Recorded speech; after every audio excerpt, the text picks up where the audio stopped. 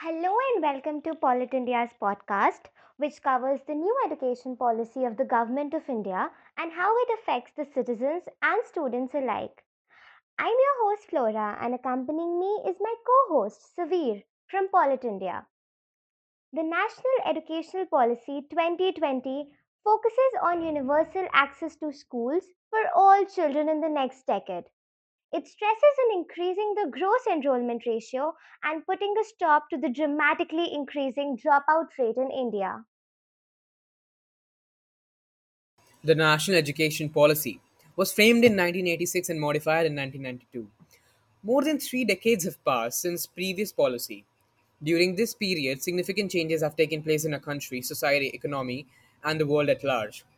It is in this context that the education sector needs to gear itself towards the demands of the 21st century and, of course, the needs of the students.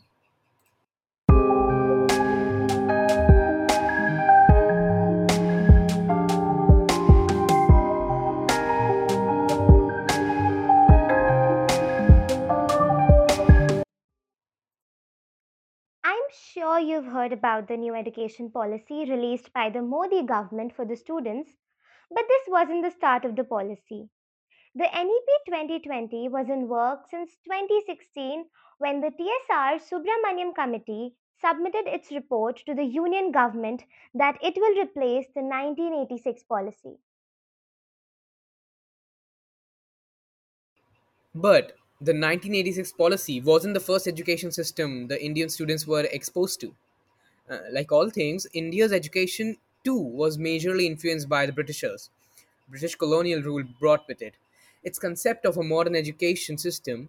The education system was first developed in the three presidencies Bombay, Calcutta, and Madras. And also by linking the entrance and the advancement in the government service to academic education, colonial rule contributed to the legacy of an education system geared to preserving the position and prerogatives of more privileged. Yes, but post independence, the Nehru government made efforts to use education to unite the populace and form the country. Following independence, school curricula were thus imbued with the twin themes of inclusiveness and national pride, placing emphasis on the fact that India's different communities could live peacefully side by side as one nation. Well, that system didn't work out, did it? Flora, yes, but actually, no. This is far from a refined structure that could lead us on the path of progress. Drawing on Nehru's ideals, the Kothari Commission was set up, tasked with increasing productivity, developing social and national unity, consolidating democracy, modernizing the country, and developing social, moral, and spiritual values. What you are saying, Savir, is valid for arguments, but it is impractical in real life scenario. The features supposedly include the development of languages, equality of educational opportunities, and the prioritization of scientific education and research.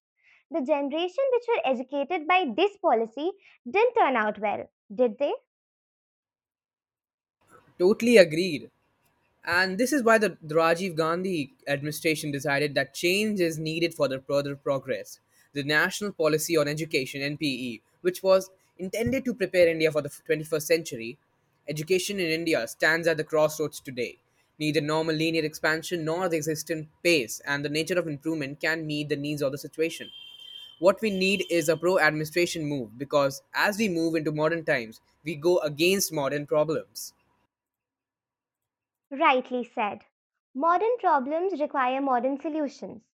We did have measures like Operation Blackboard from 1987 to 88 and restructuring and reorganization of teacher education in 1987 and National Program for Nutritional Support to Primary Education in 1995, which aimed to revive Gandhi's ideals towards education. But we need drastic changes to break the monotony of the education.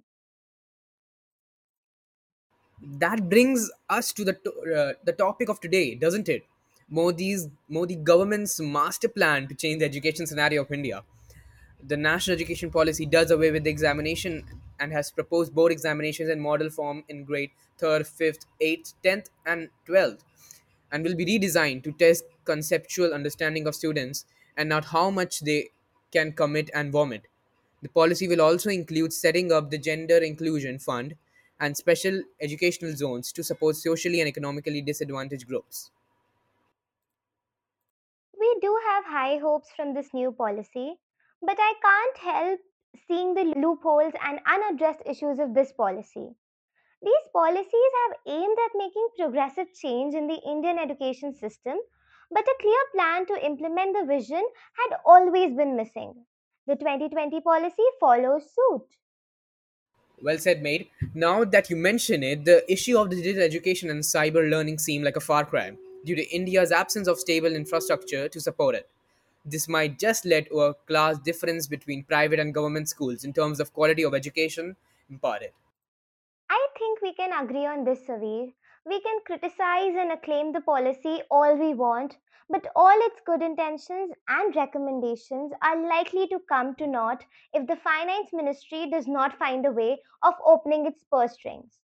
The 1965 Kothari Commission's advice for a 6% of GDP share for education and Kasturi Rangan Committee's recommendations for the exactly same has never been met.